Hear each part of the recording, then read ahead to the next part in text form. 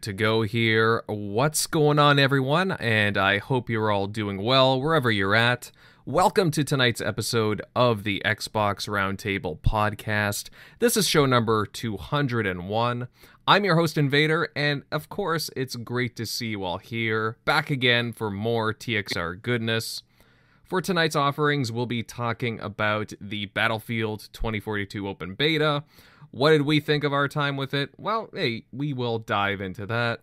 As well, Xbox has announced a bunch of things for its 20th anniversary. Do we like what they've shown off? Well, again, we will, of course, dive into that and much, much more. However, first, let me introduce everyone on the panel. And joining us tonight is an old friend of mine, actually, Lady Foxfire. Welcome to the show. How have you been? I've been doing great. Had a good day. Happy 200 episodes already. This is awesome. I'm glad that you guys are still going, still kicking, still talking games. I really love listening to you guys, whether it's live or, after the fact. Either way, still a good show. Hi, everybody. How's it going? Thanks for hanging out in the chat or listening later. I can't wait to talk to these guys about some Battlefield and so on. Yeah, I'm glad to see that we have one excited fox in the house. That's a good thing. I'm really hyped for that. Yeah, I cannot wait to get your thoughts on that Battlefield for sure. Definitely lots of stuff to talk about, Foxy, and I can't wait to get your opinion on things. Moving on down the list here, Tim Buddy, what's up? Hey, happy to be here. Nice panel, Foxy. Happy to have you. I think we did play Battlefield together once, and I think you killed me. I think you kept killing me. If I recall, Yeah. it was a long time ago, but nice to have you. We're going to have a nice chat today. We have a lot of stuff to go by, and, it's going to be interesting with the panel to hear what everyone thinks, and let's get going. Yeah, you said it well. Moving on here, General MLD pal. Happy Thanksgiving weekend, bud. Hope you're been kicking back, relaxing, and whatnot. How you been? Oh, thank you, thank you. Happy Thanksgiving to you too. Yeah, just seeing the family. Was able to sleep in like 1 day a week. Being a new dad, that's actually very, very, very nice. So, Yeah. otherwise, yeah. Let's see. I want to welcome our guest, Lady Foxfire. Looking forward to all the games we're going to talk about today, all the news. It's going to be a good chat. Agreed. And for everyone that's confused here, me and General MLD were from Canada, and it's Thanksgiving weekend here, so no confusion with the American one stateside, just so everyone knows. But yeah, I can't wait for some turkey myself. Shockley, buddy, moving on over to you. How you doing? Pretty good. I got lucky enough. I got chosen to pick up a Switch OLED next Friday. So Ooh. those are going quick. But yeah, I think it was what was it, Friday when they went live, and well, not the pre-orders, but the I guess I just caught Best Buy when they had orders up. They stayed up for like a good 10 minutes. I was surprised. I was kind of mad though because the other I ordered one at a Best Buy near me, and it said Friday. But then I was like, wait, I could have just gone to a Best Buy just a tiny bit further and it'd be there Wednesday. So I was like, do I cancel it and risk it not being there and try to reorder? I was like, damn it, I guess I'll just wait. But I've been playing Metroid, pretty sweet installment. I'm trying not to get too far in it because I do want to see that in its OLED glory. I hear that's like a really good one to use it on. Seen a lot of people saying complaining about it's really hard. Saw a lot of reviews about that. I'm like, have you guys never played a Metroid game? Yeah. Like they're not easy games. I was like, you definitely didn't play the one that leads into this. Metroid Fusion's not like a cakewalk. So if anything, that's more of the masochist one, in my opinion, out of the ones before this. So it's really not that hard. Especially since there's that counter and so many enemies try to counter you. So once it tells you when to counter, it just blinks and you hit the button and you perfectly counter every time. So it's not hard. But yep, that's what I've been playing so far. But ready to get into these topics. Played some of that Battlefield beta, so we'll get into that soon. Ooh, yeah, totally, pal. But yeah, I was upset I couldn't take any footage unless you're like had a capture card going because they block you Same. from taking. I was like, wait, Halo didn't do this, and it's coming out later. Yeah, But- yeah, it's pretty crazy stuff that they were pulling there. We will dive into that very soon, guys. I do have some footage that I did capture with my own capture card, but yeah, that was kind of ridiculous what they were pulling there. It's like, well, what are you guys trying to hide? But again, we'll dive into that very shortly. Centurion Pal, how are you doing over there down in Arizona? I am doing well, man. The weather is finally cooling down. I mean, the hair was a little chilly this morning when we opened the windows, so I'm excited for that. But what's even more exciting, man, is it is Sunday night. It is time for TXR. Sitting here with my second fam. We got a great guest, Lady Foxfire. Once again, it's nice to meet you. I've heard a Likewise. lot of great things about you over the years. I mean, no matter what podcast you listen to, you hear Lady Foxfire's name mentioned, and it's always positive and good. So I couldn't think of a better way to kind of end the weekend for myself right here. Oh, those are high praises. I like. Yo, Cent, that wasn't the... Huh? We're still off tomorrow, just so you know. Who said what? So we're still off tomorrow, so the weekend does have one more day. Oh, well, wait a minute. Who's still off tomorrow? I'm off tomorrow. You have work tomorrow? Well, no, luckily I don't. For me, I actually have Sunday, Mondays off, but everybody else I know, it's like Monday I end up working because everybody I know is at their own jobs. And so I either will game by myself or I'll just get bored and click on my PC and I'll actually work on one of the websites I have to maintain. Nice. Nice. But yeah, no, Foxy is definitely she's been around the block on podcasts quite a few times, and Hey, careful how you say that. yes. Not that kind of a block, but yes, everybody knows the Lady Gaming streets. Foxfire. You guys know. The gaming hood, if you will, yes. Oh my god. But okay, guys.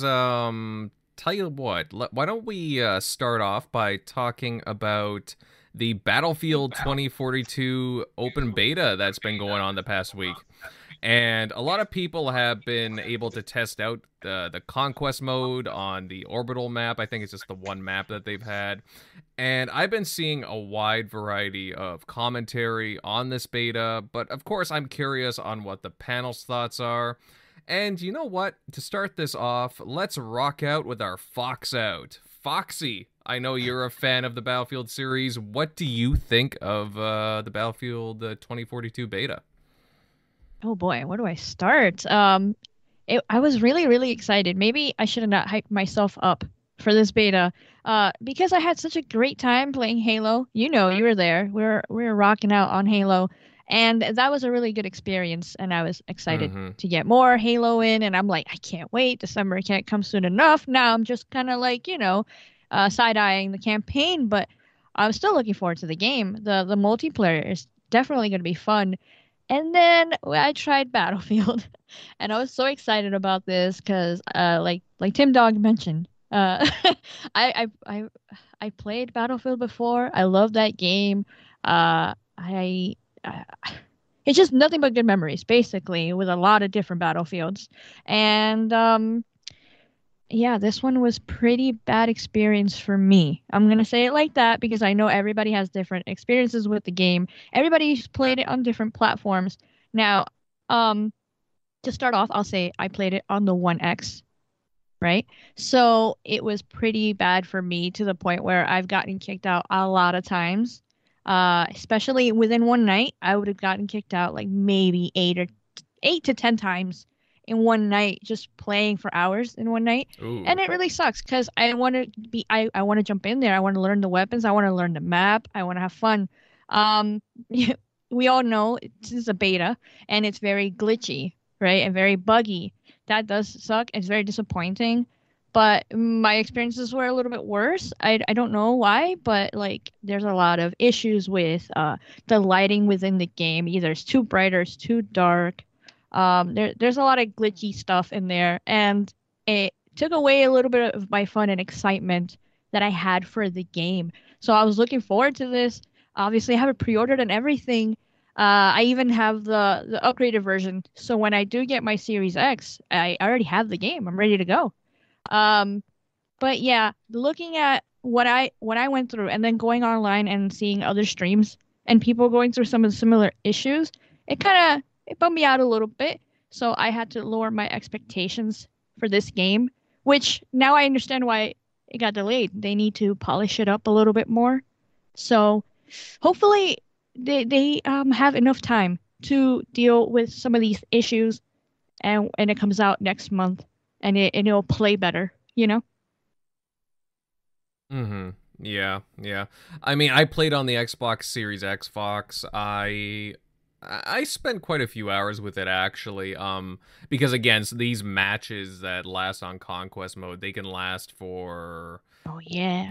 a long, long ass time if you go all the Yeah. way. So like, you're talking about what, 20 minutes, 25 minutes, something like that.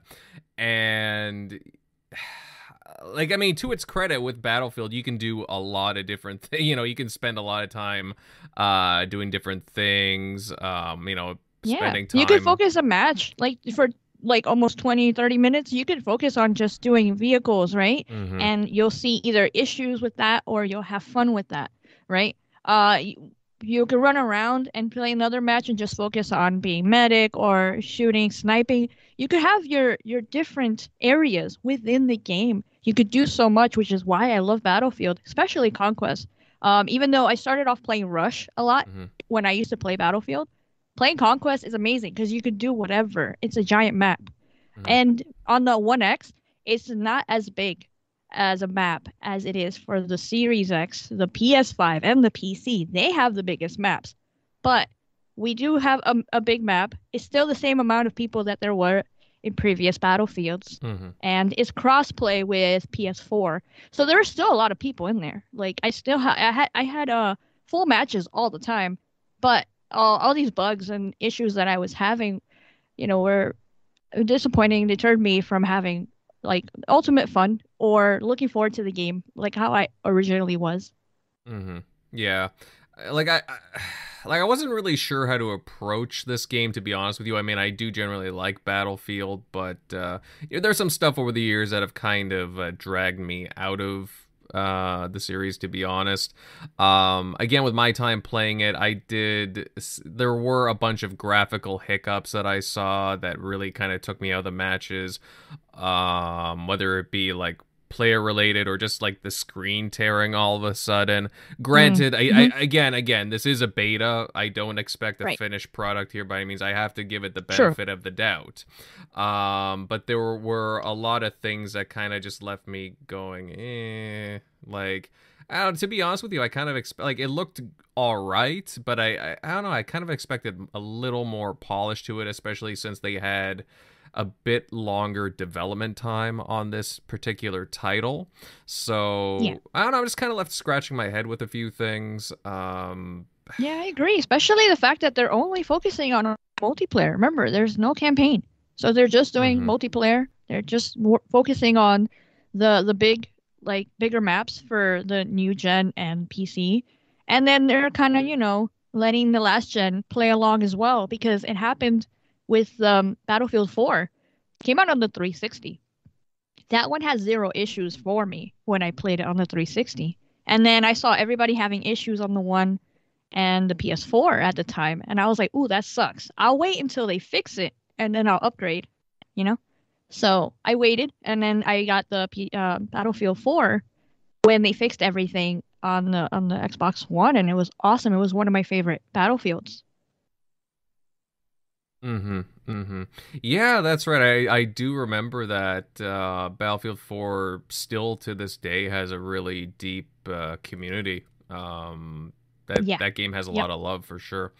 I was playing it before the beta, to be honest. Still a lot of people in there. Damn. And Jay Rembert in the chat, hit that like button. I like the sounds of that. Like the show, guys. Share it out. Let everybody know that we're live now. Foxy, you bring up some good points here. I'm gonna move over to somebody else who's played the beta. Eric Shockley, buddy, you said you played a bit of the beta. How did you find it? Yeah, I mean, I had a good time with it. I played the hell out of Battlefield 4. I'm kind of salty that I didn't notice when... I still don't know what the cap is, but eventually, when you keep recording videos, Microsoft eventually deletes your stored videos. So if you didn't download them, which at the time when Battlefield was out, I don't even know if their app allowed you to download the videos easily. I think he had to do it through like Upload Studio, and that thing was a mess. But man, I had so many amazing like videos of just like crazy shit that happened. But yeah, I really missed Battlefield.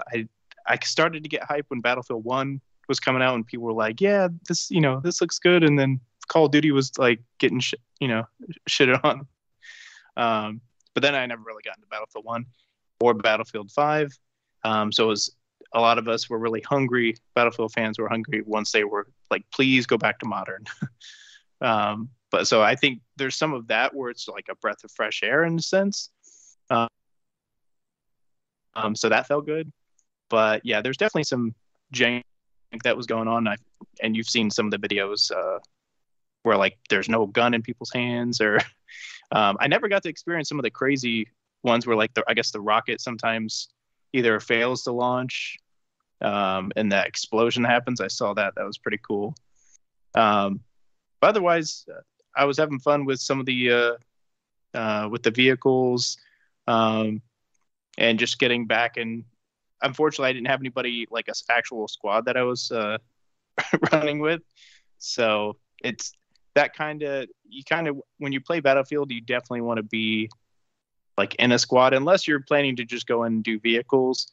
That's why I try to tell people, I think Ash and Luca and some other people, like if you're just soloing it, like just to get into the beta and like test it out, definitely try to start with the vehicles, because you can have more fun like roaming around with the tank. And there was this one match where I was just shooting like fish into a barrel and was shooting all these guys on foot that kept running in and taking down other tanks is cool. So you don't need squads for that to like survive. Or if you're flying the jets are a lot easier to control than you'll find in helicopters. And that was actually fun to watch people, because I remember how tough it is to control the helicopters in that game, and you're just seeing one after the other helicopter just turning upside down, just crashing every like 2 seconds. Yes, I'll admit I totally had those moments where I had to bail out, because I'm like, how the heck do you control this thing? Like I couldn't, for whatever reason. Yeah, they just for some reason like want everything super technical of like how you. It's kind of like tapping your head and like rubbing your belly at the same time, trying to get down that method. Whereas when you're flying the jet, it's pretty easy, and obviously anything on the ground's easy. But yeah, I mean, hopefully they just fix a lot of the stuff that's going on. Hopefully, like they said, it was just an old build, like Halo was. Obviously, although this one definitely wasn't near as polished as what the Halo build was. But good thing they delayed it, because we're in October, so that would be scary if this was the beta that we were playing like weeks before release. But I mean, I'm interested to see the sales. I don't think the campaign thing is going to affect anybody, because who buys Battlefield? Who pays $60 for Battlefield for the campaign? I don't think those people exist, especially Battlefield 4's campaign. I mean, you're there for the multiplayer, so yeah. It's at least in Battlefield 4, even though that had way more issues, and that was just more connection issues on Battlefield. I remember it got like totally crapped on for that. But once they started rolling out, they do a great job at like dishing out like content, and the maps are supposedly this one that people were playing was like a mid-size map, which is crazy because that thing was huge. And I think maybe just my matches, because I only got to play it like more in the mornings. so maybe they just weren't as full. Because I was finding it hard to like wait. There's nobody around, but you can kind of see on the map where you can. That's the great thing with Battlefield, though, is you can. It helps with those conquest modes because you actually can spawn in. If someone's already in a helicopter, you can just spawn in with your team, or spawn in at certain points that you've captured. So, but I am hyped for the deathmatch. That's also a great part of Battlefield because it's a different feel, more of a kind of like a realistic feel with the. With like some of the gun mechanics, but playing some of the smaller match. Basically, they take the same conquest maps and then they just shrink them. So they'll take like a certain area in the conquest map, and then that'll be like a team deathmatch area. So those are actually a lot of fun too. So I'm definitely hyped for that. I should have. I was just messing around too fun with having too much fun with the vehicles, the attachments, because that's what I was hype about when they first showed off the game back in the summer. But definitely need to try that if they have another beta weekend, because changing your attachments on the fly, that's going to be pretty sick, especially in some of those conquest matches where you're going from I need to hit long range with those trying to think of the rifle. I think it's a RFB, I think that's what it is. But you can change the attachments, so if you need to hit a little bit longer range, or hey, I need to take off this with my MTAR machine gun, I need to hit up close quarters. I don't need any attachments at the end. You can just change it on the fly with like the D-pad. So that's pretty sick. They've added that. So I definitely need to give that a whirl. But yeah, definitely give it a try if they do another weekend. I think it ends this weekend, but yeah, I think that and Halo, those are going to be the. I haven't seen anybody talking about the Vanguard beta. At least with Battlefield, even with all the jank with it, people were still like sharing a lot of videos and having fun. But yeah, it still has more hype behind it. Go ahead, Tim. Yeah, has there been any in Vanguard? I kind of find that interesting that you do say that. Has there been any talk of betas or anything of that? It seems like I think it's Sledgehammer doing it this time. It seems like Jez said he played it, but yeah, so I don't know when it was. Yeah, that's interesting though. I think just to your point that and just by like I didn't play the Battlefield, but I did play the Halo. And overall consensus is that like really Halo has a shot to really make some inroads here. Mm-hmm. They're not going to overtake anything, but they are definitely in a position where I think that they can stand up and compete with both Call of Duty and Battlefield. And I do feel like it's fresh and people are really excited about Halo. So it's a good thing. But, from what I've gathered, I think that your impressions and ladies are pretty spot on. But from what I've heard, too, this is typical of, the betas for Battlefield. So probably clean itself up. Mm-hmm. Yeah, generally that's what I've been hearing, too. I've played past betas for Battlefield, and I think this is the worst experience I've had. I'm not sure why. Maybe probably because I got kicked out a lot, or because I had a lot of visual issues with my game, whether it be screen tearing, brighter graphics, or dim graphics, and I'm just like, I can't either see or I don't know what's happening right now. And then boom, I'm dead. And then I respawn and it fixes, right? Sometimes, for the most part. Even when I get revived, let's just say, I stay red, even though I'm running around and I'm back to life. You get those little bugs, and they're really annoying because again, you're really excited to play and try it and give feedback, and then these things like in the game happen. Another thing I didn't like was the way you throw grenades. They completely changed that because they added stuff to the D-pad because you could change your accessories on the fly for your weapons. I don't like the way they changed the grenades. Hopefully, I can change the controllers a little bit better because they didn't have that many settings in the beta. Hopefully, when the full game comes out, I could mess with it a little bit more to my liking. Who was that old lady character model? I was like, this just doesn't fit. She looks like she's like 68. Yeah, exactly. Like that. I don't know. Like there are some things in the game where I'm just like, huh? Like, yeah, like you said, like that character. I was like, she has some cool like I forget which class she was, but I was like, oh, I kind of want this class. But I was like, why do I look like this old granny? I'm Aunt May over here. Yeah, thank you for saying that, Shock, because I thought I was like the only one that like I didn't want to say it, but at the same time, I it's completely forgot about her, but yeah.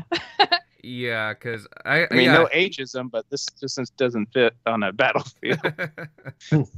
Yeah, it's like for an attachment, you might need a walking cane, right? So, but I don't know. Yeah, I had a mixed reaction to the beta. I mean, again, it's just a beta. There's bound to be, you know, some hiccups, of course, happens with all of them. But generally, though, I just felt like the Halo Infinite one was just so much smoother. But I guess that's just the maturity of the builds that we've gotten.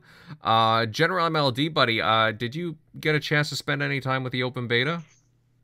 Actually, I did. I played a little bit last night. I'm not really a big Battlefield fan. I mean, like I just beat like the campaigns on EA Play Game Pass this year, like Battlefield 4, 1, and 5, like just to blow through it. I'm pretty sure the majority play Battlefield for the multiplayer, but I came into this with the mindset of I'm a first person shooter fan. I came off the Halo beta, so at least like I had something to compare it to. And I gotta say, like I wasn't having half as much fun playing Battlefield. I mean, bug wise, like when I was at the top of a building and you're taking the elevator down, that was kind of really buggy. But again, like it was mentioned before, like it takes a couple buttons to throw a grenade. Like it should be just like it's not like intuitive. It's not right away. That kind of threw me off. Yeah. I'm a little bit iffy on the specialists. Like I prefer Halo's custom character creation, that kind of stuff. But I found myself I was traveling way too much on foot in between firefights. Like I found myself just running a lot to an objective more than anything. And yeah, I got some kills in, which was fun. But a lot of the times I'm running towards objective, I just get clipped by somebody else, and then I'm forced to just respawn and do all over again, run for another 2 minutes towards the objective, and just rinse and repeat. I don't know. I just feel like I feel like I was just really I wasn't making a difference. Whereas in Halo, every match I felt like I was making a difference, if that makes sense. So maybe the game's not just for me. I mean, I'm sure people love what it offers, but coming off of Halo Infinite, I just don't see myself spending too much time with this game compared to Halo Infinite.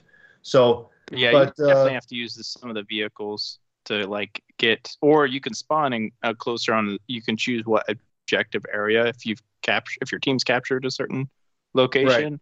Right. But luckily, there's a lot more like mongoose like vehicles in there where you can just like jump in and go, or jump in a vehicle someone's already in with your squad that's already headed toward the objective. But you might like some of the team deathmatch ones because it's like that but just smaller, and that might be more. But luckily they have a ton of different modes. They just didn't have it in this beta for some reason.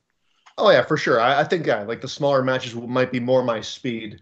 Yeah, I think it's just a matter of preference from my point of view. I just see myself liking the Halo build more, just overall more polished, less bugs.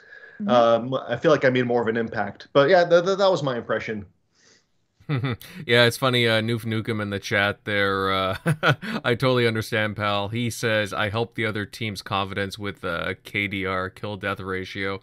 Oh, man, I totally understand. I was not having the best of luck picking off guys, let's just say that. I mean, usually I'm not too bad with shooters. I can usually hold my own, but oh, man. Maybe I don't know. Maybe the controls threw me off a bit, like you guys were saying, the grenades and so on. Like it just, it did kind of throw me off a bit. I don't know why they tinkered when that.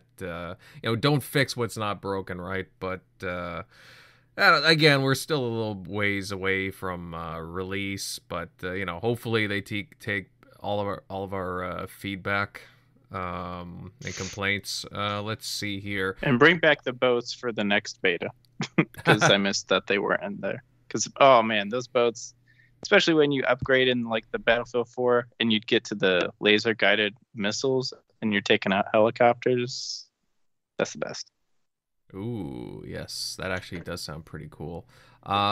Centurion pal, I don't know if you had a chance to. Did you get were you able to play any Battlefield beta?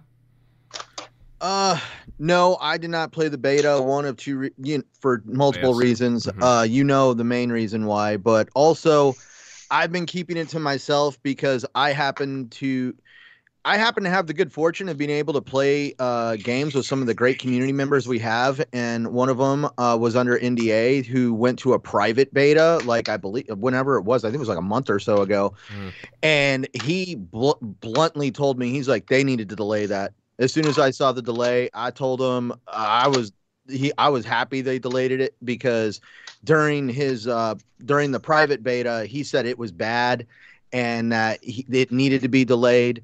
So I kind of was like, yeah, I'm not going to really concentrate too hard on checking it out. And for me, the kind of final nail in that coffin for me on trying out the beta was when I flipped open my phone and I saw everything going down on Twitter. This person logged into the wrong beta and they had to delete it off their console and get the actual beta down, the right beta down. I was confused on why there was two betas running around on the consoles, but that's beyond me. Paris came out and said, just my 2 cents, but please delay Battlefield. Everything I've seen has been like a mixed hodgepodge of, well, it's great over here if you can handle this, that, and the other happening. From what I've heard, a lot of people talking about, there's just bugs and glitches. And after coming down off that high from the Halo beta and the polish that it had and just the environment that you played in, because I'm going to tell you, I have a little bit of a love-hate relationship with Battlefield. If we had Call of Duty, basically, if I could play Call of Duty or Battlefield, one of those franchises for the rest of my life, I would pick Battlefield. I have never been a big fan of how, excuse how I'm going to say this, I'm not a big fan of how Call of Duty glorifies war. Michael Bay, Jerry Bruckheimer, explosions, heroes, all this other stuff. My grandfather was a World War II vet, and he showed me pictures of the beaches of Normandy. I am so grateful for everything he showed me about what war truly is. And I feel that the writers for Battlefield touch on those tones much better than the writers for Call of Duty, because they actually can hit the dramatic nature and just the horrible nature that war can bring. And that I enjoyed Battlefield 1. I enjoyed Battlefield 5 even more for their campaigns. I know Shockley said who buys the Battlefield games for their campaigns. I actually enjoy their campaigns. It's one of my main reasons why I do buy them.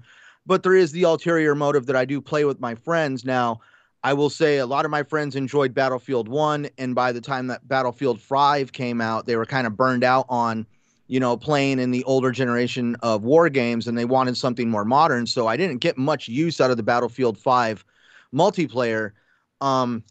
I really hope DICE does fix these issues, because we can't forget what happened with Battlefront 2, the Star Wars game. DICE completely botched that. There was massive amounts of microtransactions and everything else that totally hurt the game mechanics. There was also pay to win stuff that was kind of finagled in there. And it really pushed DICE back a little bit, where they had to go in and kind of rethink how they were going to do the game. I know EA had a big part in that. But Yes, one that's thing, true. yeah, but let's also remember though, so I've already heard that in a private beta there was issues. I've seen issues in this beta. Everybody wants to give them the benefit of the doubt, and everybody wants to be like, "Oh, it's just a beta. It's just a beta." And I said this last night on the Shop podcast. Look, can we remember what happened to Anthem? I remember everybody playing the Anthem beta, and they're going, "This can't be the game. This can't be the game. No, there's going to be more to it. It's just a beta." And then the actual game came out, and it was pretty much the beta. I don't know. How about this? Do you think DICE can fix these issues before it comes out? Because, I mean, it's due out very soon. I think, a month? Yeah. Something like that. Yeah, doesn't it come out in late November?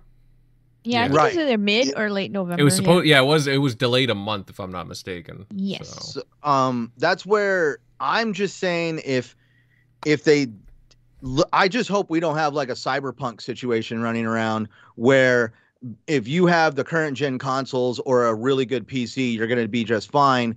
But if you are playing on some of the older consoles or on a very not up to snuff PC, you could potentially have your game experience hurt, if not broken.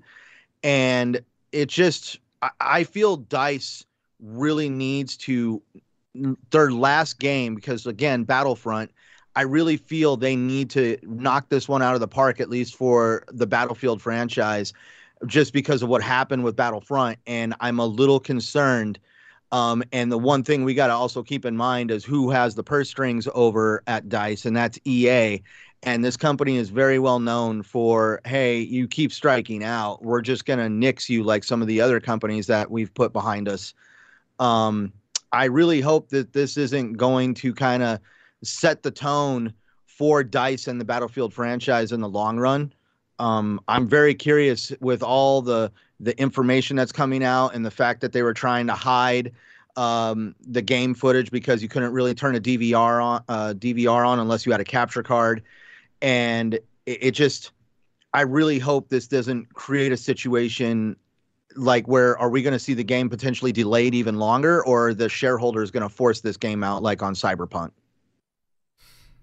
I don't think anybody wants anything like Cyberpunk ever again, which is why maybe they gave them a little bit more room instead of rushing them out the door and still releasing it this month. So I'm glad that they delayed it a little bit. Hopefully it's enough. And it's coming out in November 19, by the way. See, and I'm going to sit back and wait before I definitely put my money down on Battlefield. I know there's no campaign right now, so, well, there's not going to be a campaign at all. So that's where I'm not going to probably be a day one person for this game. I'm going to sit back, wait, and see what happens. Because let's look at realistically here. Call of Duty Vanguard is, I don't even want to steal someone else's tagline, but it is definitely a never was. That people are over the older generation war games. World War II, there's a lot of historical stuff there, but there has been World War II Call of Duty already done, World War II Battlefield. There has been multiple games that all revolve around World War I and World War II. People are kind of just over it at this point. So that game is already being kind of just pushed to the side, except for people who are really diehard Call of Duty fans.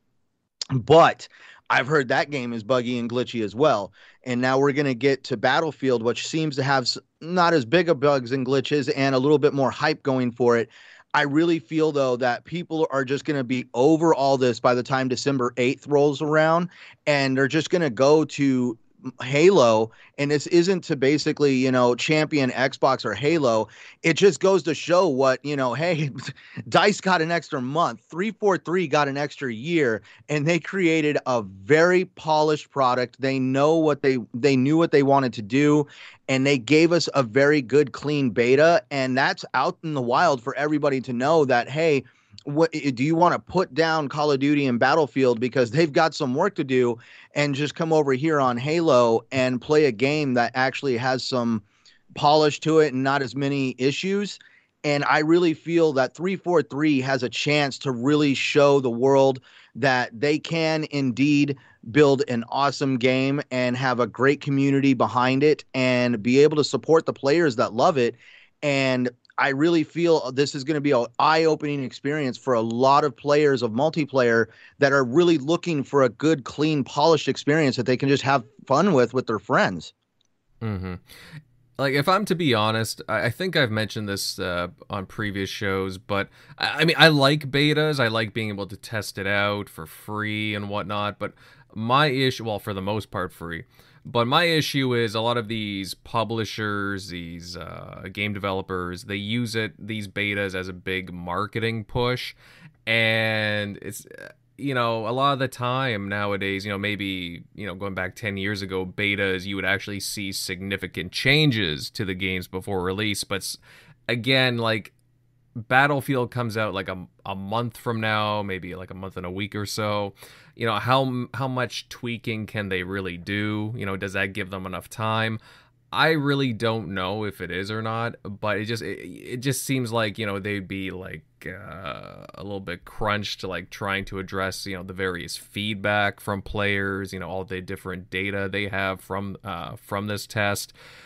Personally, I would like to see this game delayed. I mean, if Halo got delayed a year, I mean, I wouldn't, again, like, I just want to see a nice polished game, So, like, if they have to delay it, like, again, 4 or 5 months, I wouldn't mind. I'm open to that. Same thing with Call of Duty Vanguard. But Vanguard has its own issues entirely. Like, I don't know. I think, honestly, like, we're starting to see some, some of these titles are long in the tooth. I was actually really happy that Battlefield took an extra year off than it normally does. They took 3 years of development. Call of Duty, like, honestly, they need to really, put that property on the back burners, maybe see some new IP pump out of these studios. But of course, they have to go with their shareholders and whatnot. I really do think 343 and Xbox, they did the right thing with Halo Infinite by addressing, hey, they needs a little more time to cook and whatnot, and getting that full year really helped the development. And you could even see that in the test flights. Again, we've said so on the show the past 2 weeks. Yeah, go ahead. I just want to add to what you were saying. I don't care if anybody disagrees, but there was more writing on Halo than Battlefield or Call of Duty could ever have writing on them. We're talking about a flagpole franchise that supports a console. Call of Duty and Battlefield do not support a console. They need the console's existence for their own existence. So they don't have to worry about having to make that console, like, build up that console's reputation.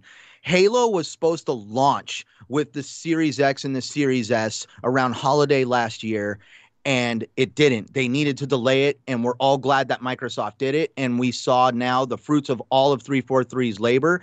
And that's where I'm going to say right now to Activision and EA, who the hell are you to believe that you don't need to delay these games just because, we have a Call of Duty game that comes out every year. We need to make sure we keep up with that. Well, you're going to completely destroy a franchise by doing that. Same with Battlefield. We're going to try to push a game out the gates that doesn't belong out the gates.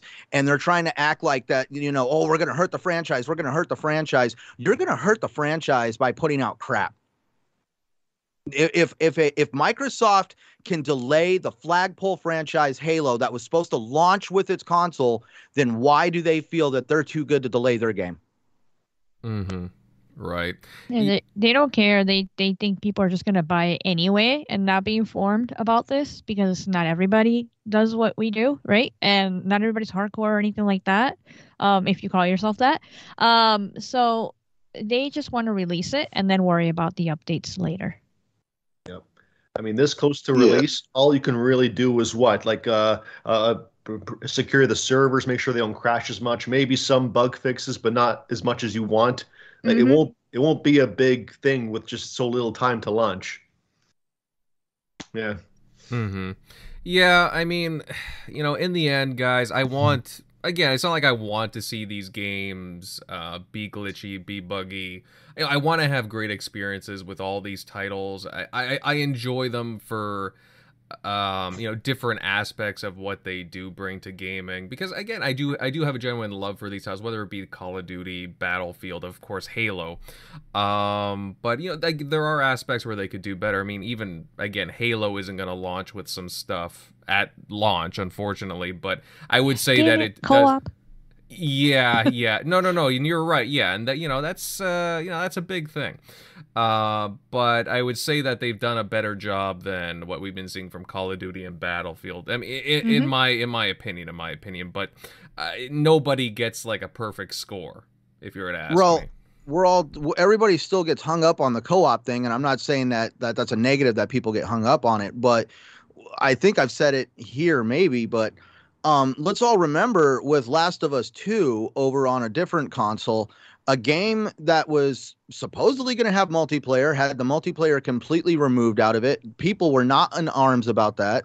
Not only that, but the launch of the game was, in my opinion, one of the most botched game releases I've ever seen, because supposedly a developer went and leaked the entire campaign on the internet just so that way they could get the game to launch, so that way they could feed their families just before the COVID-19 pandemic kicked off. Actually, no, it was actually in the beginning of the middle of it when they did that. Yeah. And that it just kind of shocks me that everybody's completely okay with PlayStation stripping a multiplayer the whole multiplayer out of a game completely, and I'm willing to bet a $20 Xbox card on the fact that when the director's cut of Last of Us 2 pops up, you're probably going to have some multiplayer in there, so they're going to finagle a way for you to basically pay for something that you should have already got in the first place. PlayStation 5 version. Yep. Definitive edition multiplayer. But, 343 came out and said, well, you're getting your co-op, but it's going to take 3 months. Or it could even happen sooner, but they just said 3 months within the first quarter of the first season. And that's where I'm like, we have already been told we're going to get this feature. It's not going to be held back. And we all know why this feature is being delayed. And it has to do with the same problems that Call of Duty and Battlefield are going through right now. And that's because the older generation of consoles are having some issues. And therefore, 343 is having to put in a little bit more polish on this co-op, because I'm over here on a Series X, and I know one of the friends I'm going to be playing with is going to be on an Xbox One S. And there is going to be a major disparity between how me and him are going to play the game. Mm-hmm. All right. Yeah, no, and that's understandable. I totally see what you're saying. Yeah, again, guys, at the end of the day, like, these are betas. We'll definitely find out very soon how these games play release. Again, Battlefield's not too far away. Call of Duty, Halo. It's exciting. I hope that we get a really nice finished product. And as far as Battlefield 2042 goes, I think I'm personally going to wait after playing a bit of the beta. I'm going to wait for the title, see just how the content is at launch and just how it runs. But, again, I can totally understand why people would be excited for this game. Because, again, when it works, it is a lot of fun. Okay, guys, we will move on to our next topic. And you know what, Centurion, since you brought up some PlayStation stuff, I think we will cover some PlayStation news. And it appears that PlayStation boss Jim Ryan is frustrated that PlayStation's first-party games are gated to their console model. Now, speaking during a keynote at Game Industry Live, Ryan stated he wants to reach hundreds of millions of players, stating that, I would also like to see a world where the games that we make at PlayStation can be enjoyed by many tens of millions of people, perhaps hundreds of millions of people. Right now, success with the current console model, a really great PlayStation hit, you're talking 10 or 20 million people being able to play that game. Now, again, it's an interesting statement here by Jim. Tim, what do you make of Jim Ryan's comments here? Because it seems like he's frustrated with the console model's overall reach now. Yeah, well, his statements sounds awfully familiar to what we've heard from Xbox, right? And the 2 billion gamers, and how, well, they don't have frustration. They're full on going, on with an open, way of delivering games and having people experience games. And I think, let's be honest, I think Xbox is on the right track here. The days of a console sitting below your TV and being the only source of where you could play is archaic. It's not the way the world's going right now. Everything is going to have your content on the run, where you are, where you want to play, how you want to play, and give you that access. Now, that's not only with video games, it's with media, it's with whatever you want to say, Netflix or any kind of that type of thing. So I just think that Jim realizes that and that might have been the rift that, because Layden was recently on a show, I think it was a PlayStation fans show, and he made some comments that were kind of, we just wanted to try to get more people to just recognize our games, and didn't seem like he was all in on this, take your game wherever you want to go. open up to a new set of players, a new set of market where you can infiltrate. He was kind of on the ideology that you hear from a lot of PlayStation fans, like, oh, you can only play in one spot, and that's why we love our system, and that's why it's better than yours because it's exclusive, and all these like these arguments made against what Xbox is doing. But if you look at just the way everything's going, Xbox is just following what Netflix is doing, what they're all doing. Whether you take your media, you take it, you play it, you extend off of it, you play it on the plane, or you watch it on the plane, or you watch it in your nephews where you're at. I think that Jim just realizes that they're way behind in that aspect, and I think he's frustrated because listen, Xbox kind of has this down now. I mean, they've been doing this, and we've been talking about this for now over 5 years. Mm-hmm. To think about it, that they're not even in that infancy. They're not even full on with the strategy where they're attempting to just go forth with this. Xbox in 2017, 2018 had this vision, and they said, okay, we're gonna, this is our goal. This is what we're gunning for. It took them 4 years, or it's taking them, almost 4 years now to get to the spot that they are, and they still have a lot of work to do. You look at xCloud. xCloud, they just brought it to the console. You can play it on the console in beta. You could also now started to show up in the store where you can actually play the game before you buy it and stuff like that. Really cool stuff. And then they have a lot of other stuff that's planned, like basically clicking a link on your Windows computer on a web forum or whatever, or a web page, and you can, access a game, play a game, share a game. And this takes years, years of building, years of pushing out. So, yeah, I think Jim kind of sees the writing on the wall. Sure, can they keep their strategy the way they're going right now, and it's going to last?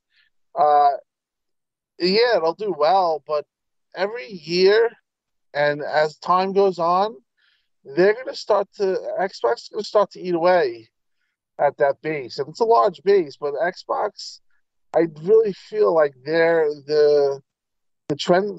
They're setting the market right now in this with this type of thinking, and I kind of feel like I said, Jim is just trying to catch up or come up with some kind of idea where they can, match or feel comfortable where, they're going to, keep their market, keep their share for the foreseeable future. In my opinion, I really feel like Xbox is making inroads on Game Pass, xCloud, and a lot of things that, Sony is not doing. And in the end, let's say like 3 more years right now, and xCloud has built that further out, and Game Pass has built that further out. You're going to be looking at 2 products where you really, you line them up right now, and you could say, it's kind of stark difference, but there will be a gap. I would feel if they don't really get their show on the road, where Xbox is offering just a ton more things, and that could really start to hit the casual market and become something where people identify with and they see. And I think that they're getting there to that point. And I just feel like Jim's smart enough to realize that if they don't start to get on that way of thinking of offering your games to different markets, to like Game Pass and stuff like that, having their strategy or their model where it can compete, and like taking your games, like I said with the xCloud, they supposedly have a deal with Microsoft that was announced 2 years ago, but we haven't heard anything since. Like if they don't start getting the ball rolling on that, I kind of feel like they're gonna, they're setting themselves up for the future to be in a not so in kind of in a bad position. So that's where I kind of feel, and I feel like they will start to make moves that make them where they can make their games more available. It just won't be matching what Xbox does. There won't be cross buy. Who knows what they're going to do with their PSN now, which seems like they're really confused to what they want to do, or but I do think that they'll adopt some things that Xbox do, but they'll also have their own way of doing things. But I do think that they got to get the show on the road if they're gonna go full in on the markets that they haven't touched yet. Yeah. I mean, there's a lot of things that I'm curious that they'll be doing because, as you had stated earlier, Tim, Jim Ryan, famously pointed out last summer, no less, that he stated that subscription models, they're not sustainable, and everybody thought that was kind of silly because, again, Xbox was proving them wrong with Game Pass, just with the kind of numbers that they were raking in, and just the overall engagement that players were, again, playing, downloading these games that, again, you would think people wouldn't have touched for years because they're older games, some of them. But these games are getting a lot of traction again, just because that they're available to download instantly.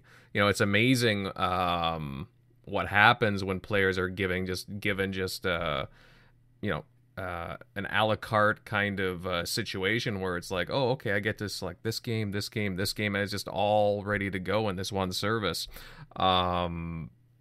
I'm very curious to see if they will adopt that Game Pass subscription model. It's interesting too, like David Jaffe, the Twisted Metal developer, he'd stated a few months back that he got a tip that Sony is working on some kind of a counterpunch to Game Pass. I'm kind of wondering what that means. Maybe they will develop their own Game Pass model. But it just seems like Xbox is or was very ahead of the game when it comes to this subscription service.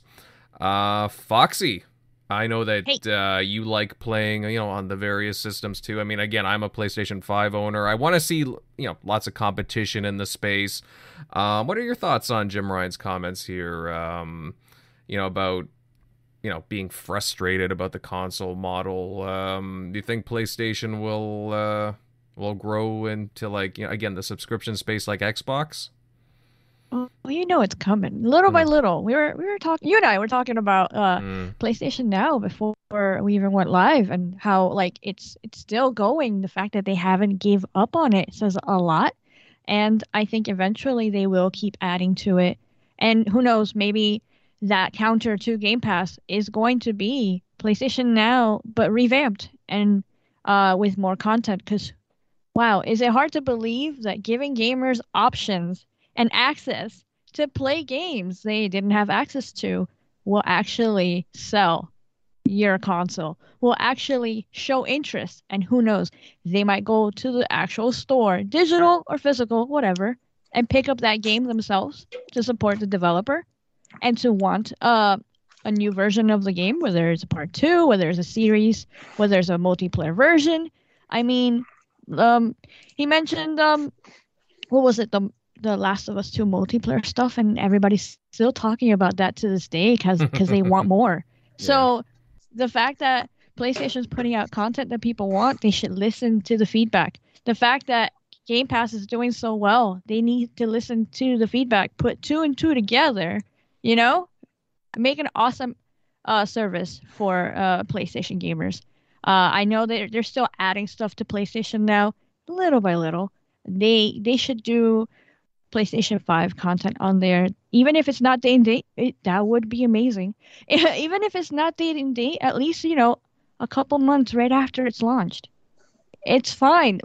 The true fans will buy it day one, of course, or within the month that it's out, and everybody's talking about it. Everybody's excited about, oh my god, Ratchet and Clank was awesome. Spider-Man's awesome. They're working on part 2. People will go and buy these games. But if you give them access to it in PlayStation Now, then you have more gamers right there. It's just simple as that. Plus, PlayStation Now is on PC. That's more gamers right there too. Like, I don't understand why it's so baffling. And I hear what they're saying, but at the same time, they need to hear what we're saying and what the gamers really want. And that's to have access to these games. And once you do that, that's where the money comes flowing in. Mm-hmm. Yeah, they really need See, to. that's Yeah, go ahead, Bob. See, that's the thing though that I noticed. I'm getting some feedback. But no, that's the thing that I noticed, that the PlayStation fan kind of is not open to it. Like they like it's like at least on Twitter, a lot of them are like, I just want to play in one place, and I just don't want this. I don't want any other devices involved, and that's making it not exclusive to me in my experience. So like, I do think that they do get kickback from their fans in that way. Or like some of them famously said dedicated console. Like, I just want a dedicated console. I don't want anything else. Which to me and you, lady, I agree. It sounds silly, but there is a segment of people, or there are a lot of PlayStation fans, that they don't want it. They want everything exclusive, including the where they play. You know what I mean? So I do think I hear you, and I know a lot of people that are like that, but not all gamers are like that. Not all PlayStation fans are like that. I know we know a couple of fanboys that are like that, but they need to stop listening to them and listen to the giant casuals they have on PS4 still who haven't bought a PS5 yet. Correct. I agree with you in that, and you said that well. But I do think that that's why maybe they're so in this. It seems like Jim sounds like in a quagmire, like where they don't know where to step forward. In my opinion, they have to agree. I think that they are in position to just go full ahead and say, hey, adopt some of these, what Xbox is doing, Yeah, little by little. They don't have to completely be copy paste Game Pass tomorrow. They later, right? Doesn't have to be they like. So I agree. I don't understand why they're so hesitant though. It just seems so obvious. Like the gaming industry is going that way. The positive articles about Game Pass keep flowing. I think they're very traditionalist, kind of like Nintendo, where they feel like they want their gamers to experience their content through their console first and foremost. Like, I feel like if they make PS Now too good, because it's also on PC, then people will just use it on PC and not buy a PS5 console. Whereas I think Xbox, they've long since removed themselves from that. Like, of course, they want you to get a console, but it's not the only way to get their content. But I think Sony, they're still getting there little by little. But I think at the moment, they still want you to buy their console to play their content. Otherwise, they're scared everyone will just make a mass exodus to PC and play PS Now because all the games are just there. I mean, that's my personal theory. I think you guys said it right. They're getting there, but they're moving at their own little pace, like little by little. So, yeah. Mm-hmm. Maybe I could hop in here with something that'll probably set fire. Go for it. Jim Ryan and them don't want to be in gaming anymore. If you listen to anything he said in his entire conversation, he did not refer to that platform as a gaming platform. He referred to it as an entertainment platform, something I have been saying for a very long time. He kept comparing himself to the movie, television, and music industry. He kept he's like, well, we create these beautiful cinematic experiences. That's what Sony's going to give you. They're not going to give you games. They're going to give you cinematic experiences, things that are related to the movie industry and the television industry. that is what he wants. He wants to basically create a platform that is synonymous with the entertainment industry. If you want to know the direction that PS Now will probably take, they are probably going to eventually create a digital subscription service that would basically bring games, movies, and any television shows that are made under the Sony Productions banner, and you will pay a fee to have access to this content, whether you want to play some of their great first-party games, whether you want to see some of the stuff like the movie Venom, Spider-Man, and other titles that are tied to Sony Productions, at least their entertainment division. Jim Ryan wants his brand, his console, or whatever you want to call it, to be associated with film and television. And I actually kind of chuckled at some of his comments in this interview, especially when it came down to, oh yeah, I remember when we were first getting started, we had barely any money, and we were just trying to figure out how to buy, furniture, and we decided to go to IKEA, which is one of the most expensive furniture stores you could probably think of off the top of your head. And then we didn't want to really assemble our own furniture, so we had to scrape up money to hire somebody to build our furniture. When I let my wife listen to that, she gave me the look, and she's like, who is that talking? I'm like, that's the guy running PlayStation. And she's like, he sounds like a real snob. And my wife is not involved in gaming like I am. And she took that just from the statements that she was hearing because I was watching the interview. And that's why I kind of douchebag. Yeah. She's like, what the hell? That was her first interaction with Jim Ryan. She's like, who's the snob on television? That's the guy that runs PlayStation. And I mean, like, she even chuckled at the fact that they felt that they were too good to assemble their own desks. So I'm not trying to drag. Like, I love my PlayStation. I love the games it comes out with. I even bought Deathloop. I'm going to get Kena when I'm done with Deathloop. I love the game, but let's look at this object. Kena is not a first-party game. That is something that they threw money at. Deathloop, that's something they threw money at. Anything that comes out first-party wise is going to be an entertainment-based experience where you're going to sit, play for a little bit, get to a cutscene, put the controller down, go get a sandwich, grab some popcorn, drink a soda, and then get through the cutscene, play a little bit more of a game, and then repeat the process. Possibly push some boxes, over the shoulder, third person perspective. It seems like they have found their niche in gaming, and they are going to basically beat that niche into the ground. Meanwhile, if we look at how Phil Spencer talks about games, for starters, he has no problem calling Xbox a gaming platform. He likes we just want to let our developers be creative and artistic and have flexibility. No, you go to PlayStation, we want cinematic experiences. We want it related to something in entertainment. They're even trying to push Twisted Metal into a television show. It seems that they, for some reason, have their eyes on the silver screen, and they will not take their eyes off it. Mm-hmm. That's a very good theory. I can see them doing that, like doing their TVs and movies and games all in one subscription service. Like, yeah. I mean, that is one. If you want me to be truthful, that is one of Sony's strong suits. Is they are a movie company. They have a lot of experience in creating really great movies and things that revolve around that universe. And that's where I've always felt that is where the two brands are going to officially diverge. You're going to have PlayStation over here doing movies and entertainment, and you're going to have Xbox over here with flexibility and creativity. Yeah, as soon as you said entertainment and stuff, I was thinking about how they just bought Crunchyroll recently. So I can see them putting some anime and stuff in PlayStation now. And I totally spaced it. Yeah, they bought Crunchyroll, an anime platform. Mm-hmm. Yeah, that's true. Actually, yeah, it's interesting. Yeah, now that I think about it, Centurion, maybe your wife we should get on the show sometime. Oh my god! Oh my god! That would be the day right there. She would probably be. My wife plays Sims 4, and she'll play Sea of Thieves with me, but definitely she doesn't get as deep into gaming as I do. It's all right. You can tell her I said that. Shockley, buddy, do you have any comments on what Jim Ryan said? Yep, the whole slate, man. It's coming.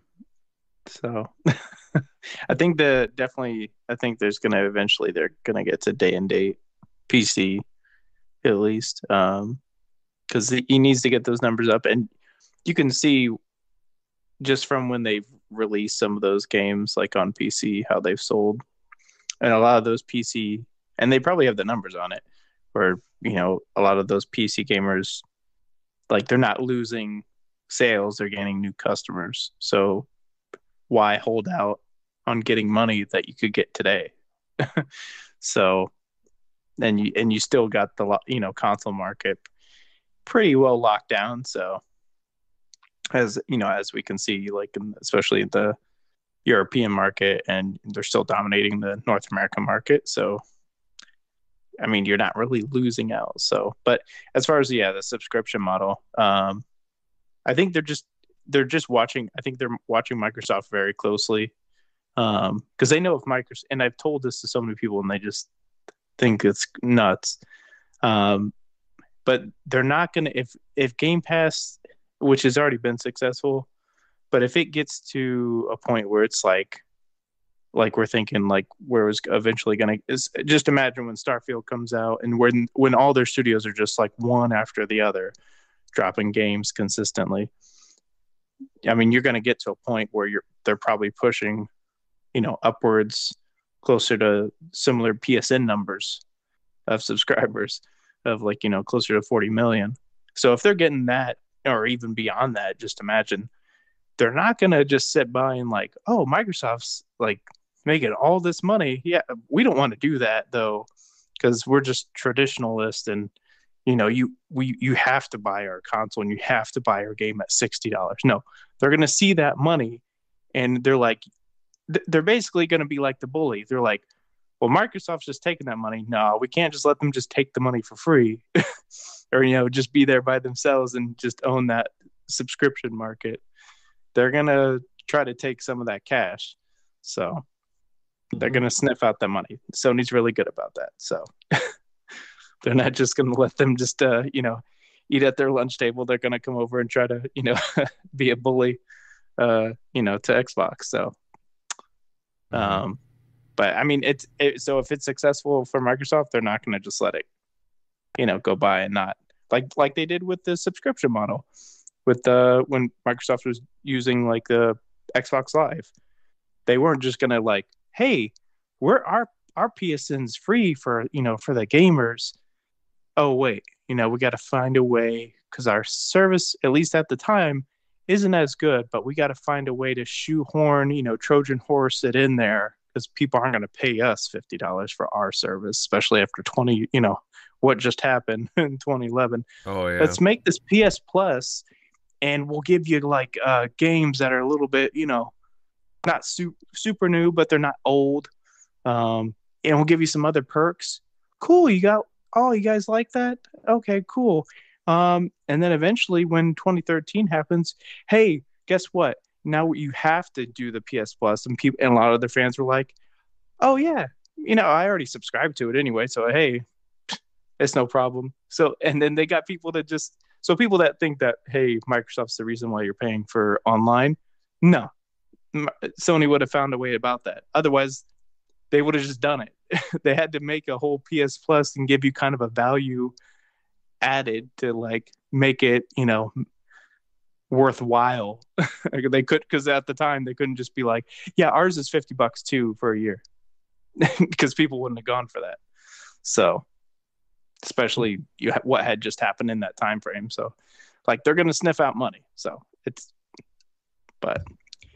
just going to be a longer process with them, because obviously, and Microsoft's playing that long game where they're seeing how it goes as well. So people are like worrying about, like, every week there's like a therapy session about Game Pass. It can't be sustainable. Like every week there's a Twitter space about it, and I'm like, but why do you care? Because they're like, well, then if they don't make money, then they're gonna shut down all their studios. And like, no, if they can't make it work, you know what they do? They just go back to the old ways of doing it, and they have all these studios, and they can just be like, hey, buy our console if you want to play Elder Scrolls, and that's a pretty big incentive. So like they can just go back the traditional way, and they have all these studios with huge marquee exclusives from the franchises in the gaming industry. Like that they'd be okay. They figure it out. So Yeah, Like, yeah. too many people worried about a $2 trillion company's bottom line. Well, yeah. I mean, Just enjoy the ride. I'm curious on how everybody keeps saying that it's unsustainable, and they bring up And they Netflix. have no numbers. They have no numbers, and then they try to compare it to Netflix, which is a subscription model that has no digital storefront, and they don't sell really any of the content that is in that service outside of that service. Meanwhile, Microsoft if we're just going to talk Xbox has a digital storefront. They sell those games digitally. They sell some. I've got physical copies of the games that are in Game Pass here in my own home. Those games are available outside of that subscription service. There is multiple facets of revenue that Xbox can use to create money sources to help sustain what Game Pass is trying to build. And every time anybody brings the Netflix model out with me, it's like, please be quiet. There is nothing that Netflix has that can compare to what Xbox is doing, because Netflix is Netflix. I mean, other than the only movies or television show that I could think of that I could buy physically from Netflix was Stranger Things, and I actually have the first 2 seasons here on Blu-ray. And I think that was just because of the inherent success that Stranger Things had. And now all of a sudden we see what Netflix did with that. They had Stranger Things video games, Stranger Things toys. They figured out how to diversify their franchises to make a little bit of extra money, something that Microsoft has been doing for years, and they're just now getting to their subscription service. So I just don't feel there's any comparison anymore between Game Pass and Netflix. We're just trying to basically compare a subscription service to a subscription service when they're not alike in any way. It's what Matt Piscapella, I think I'm saying his name right, had said. Stop looking at Game Pass as like this huge like debt. Is it sustainable? And look at it as a growth driver for the platform. So it's, it being there is putting in growth where your ecosystem's getting big, building with more players. So you have more people in your ecosystem. Well, now that I'm in it, because Game Pass keeps me wanting to log in because there's more games there, and I'll check out when Last of Us 3 or whatever comes out, every so often. I'll jump on my PS5.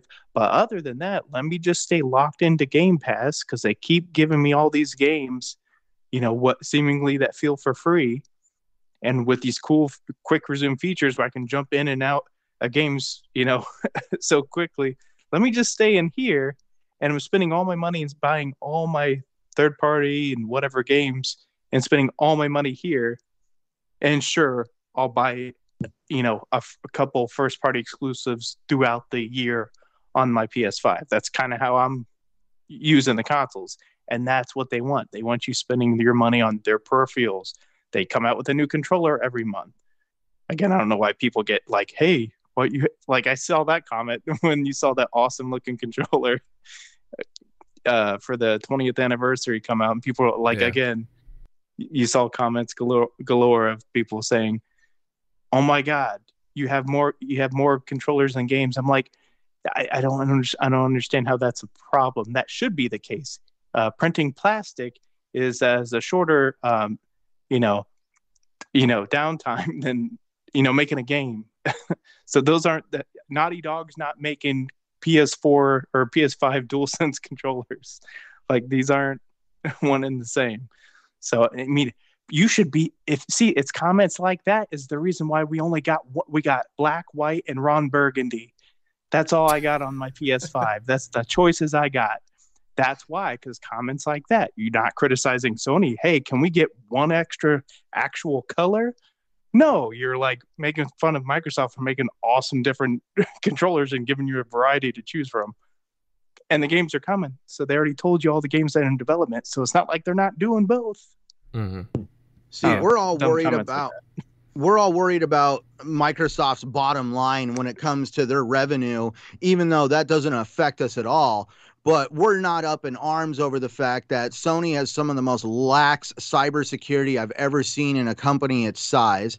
I've personally been hacked. They've had one of the most egregious hack jobs ever in gaming occur in 2011. And to also cover their own butt, Sony created one of the worst consumer return policies, or basically protections for themselves, not the consumer, that if any fraudulent charges are ever made on your account, you're still liable for them because you didn't, air quotation marks, properly secure your credentials to where you wouldn't be able to get hacked. Even though when I was hacked, they were able to bypass every security feature that they had put in place, and Sony was complete. They're like, I don't know how they did it. Well, you need to be. Can you please send us some receipts to prove to us that this is your account? And it's like, dude, the account was created in Arizona, and right now the account is assigned in Saudi Arabia. What's your first red flag on that situation? But please don't worry. Let me go get some receipts to prove to you that this is my account. Tell us how you really feel, Centurion. Well, that's what people always ask. Like, why do I have I don't hate PlayStation. I just hate the things that go on behind the scenes when it comes to like how the company conducts itself. I think the PlayStation is a great product. I think the games they make are great, but the people in charge are out of their damn mind. I mean, it is 2021. Get your cybersecurity together. Mm-hmm. Well, I mean, just to basically wrap up this conversation, we should see soon like how Sony's going to approach their own ecosystem, like with further improvements, and again how they combat Game Pass, like with their own, I would assume, subscription service in the near future.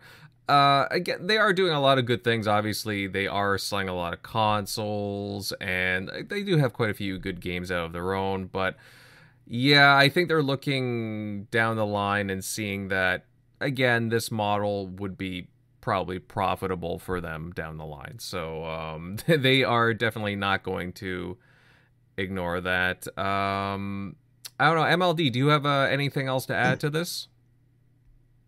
Oh yeah, I mean, like the back and forth here is great. Pretty much all points are covered. I just wanted to just put in my own 2 cents here that in regards to the non-sustainable argument, people keep only looking at Xbox like the console brand, because all their games are also on Steam, Windows Store. Minecraft is multi-plat, still raking in hundreds of millions of dollars. They own Azure, so server costs are low. Like, I think if anyone can make this kind of thing sustainable, it's Xbox and Microsoft as a whole backing them, because they got all this stuff going on, this additional revenue stream beyond Game Pass. But going back to the initial Jim Ryan thing, I just like how he's just validating Xbox's approach. Like the closed ecosystem approach is just it's more and more dated every year. That's why they're going into the PC port business. I mean, they're doing it rather slowly, a little half-assed compared to Xbox because there's no cross-buy, no cross-save, but they're doing it. And then like it just you see online the fans are again. I'm talking about the minority fanboys. Like we're talking about the loud minority. Like they're shifting goalposts. They just can't admit that they're following Xbox's lead. The Xbox was kind of first to see this market change, and now Sony's now like planning to do what Xbox has been doing for years, because you can't do this stuff overnight. That's for sure. Because like xCloud, it just recently became available in Brazil, Japan, Mexico. Like this stuff takes time, and again, and they own Azure. Like this is their in-house stuff, and even then, it's taking years. It's not just like a light switch, you know. So in the end, I just think that like the bigger cloud gaming is going to get, Sony's eventually going to do that, like how xCloud is doing. But in the end, I think their lack of vision is going to be their undoing, because the bigger their expansion gets, that's just more money in Microsoft's pocket, because again, Sony is also using Azure. So I find that kind of a little bit of poetic justice there. So I guess we'll see what they do in the future. Mm-hmm. Yeah, well said, MLD. Love your points there. Yeah, I guess we'll find out soon what they have cooking up behind the scenes. Again, I do really enjoy competition between these different companies, and they push each other. So again, I'm very curious to see what they have going on there. Let's see in the chat. We have 108 Dragons TV. Lemon, how you doing, buddy? Thanks for checking out the show. He gave us a $2 and $5 super chat. Centurion is on fire. What's good, TXR? Awesome panel. Thank you, buddy. And he also says, Foxy Fox in the building. Love this show. Thank you, buddy. Always Thanks, bro. appreciated. Right, Foxy? You're getting all the love Yeah, tonight. he's awesome. What's up, Lemon? Yeah. Lemon in the house. Always a party with Lemon around. Definitely check out his channel, fellas. Okay, guys, we will move on to some other news. And earlier this week, Xbox revealed some new accessories to celebrate its 20th anniversary. We got a new controller, a headset, and some other merchandise. MLD Bud, I'll stick with you on this one. What do you think of all the new stuff announced? Are you planning on pre-ordering, getting any of it? Oh, I just want to say, this is Xbox in their element. I think they're the best brand for marketing for merch, like beyond gaming merch, that kind of stuff. Because you got the 20th anniversary controller, you got the headset, you got the shoes, you got the shirt. But this is just coming off of, like, recently we were getting a custom Halo 117 Elite 2 controller. We're getting a custom Halo Xbox. Like, they're doing all these things, like, to let fans express themselves, that kind of stuff, like for collectors. So, I mean, hey, like, you can't really say anything negative about this. Like, if you want to give fans, you want to empower fans, collect, show off their passion for Xbox, hey, more power to us, and more power to them for giving us that opportunity. So, I personally, the 20th anniversary one looks nice, but I have my heart set on the Elite 2 Spartan 117 controller and the Xbox console. That is what I'm going to do. I mean, I'm not the kind of guy who has like 10 controllers in their house. I mean, hey, those who do, hey, great for you. But I'm a little more picky, so I'm just going to get that one. But no, it's good because I hope it's building up to something in November, like their 20th anniversary. Mm-hmm. I feel like it's just they're doing the little things. They're getting those out of the way right now. And they're just going to do some kind of blowout or even some kind of press release on the 20th anniversary. Because, like, I've been seeing on Twitter, it was rumored that they're going to be adding some, they've been stockpiling some backwards compatibility add-ons, like some OG Xbox, some 360 games, that they might be adding more to that in November to mark, like the heritage of Xbox and how far they've come, that kind of stuff. Yeah. So I'm thinking that they're just doing all this stuff, just the little things right now, but I think it's going to build to something a little more exciting, like actual gaming wise, that fans can sink their teeth into on the actual 20th anniversary. So, hey, on the end, yeah, they should give more. I'm glad they are. Give us options. Who can complain? Mm-hmm. Yeah, I like, admittedly, I was holding off on controllers because it's very easy to rack up the controllers. I know a lot of people enjoy collecting them, but I had to throw down a pre-order on that translucent controller, the 20th anniversary controller there. I like the look of it. It's got some nice green accents on it. I don't know. I just, I had to grab it. So I was lucky enough to pick one up there. And it also comes with a dynamic theme, a unique dynamic theme, which is pretty cool. I don't think a lot of people know about that. It was just kind of a little tidbit.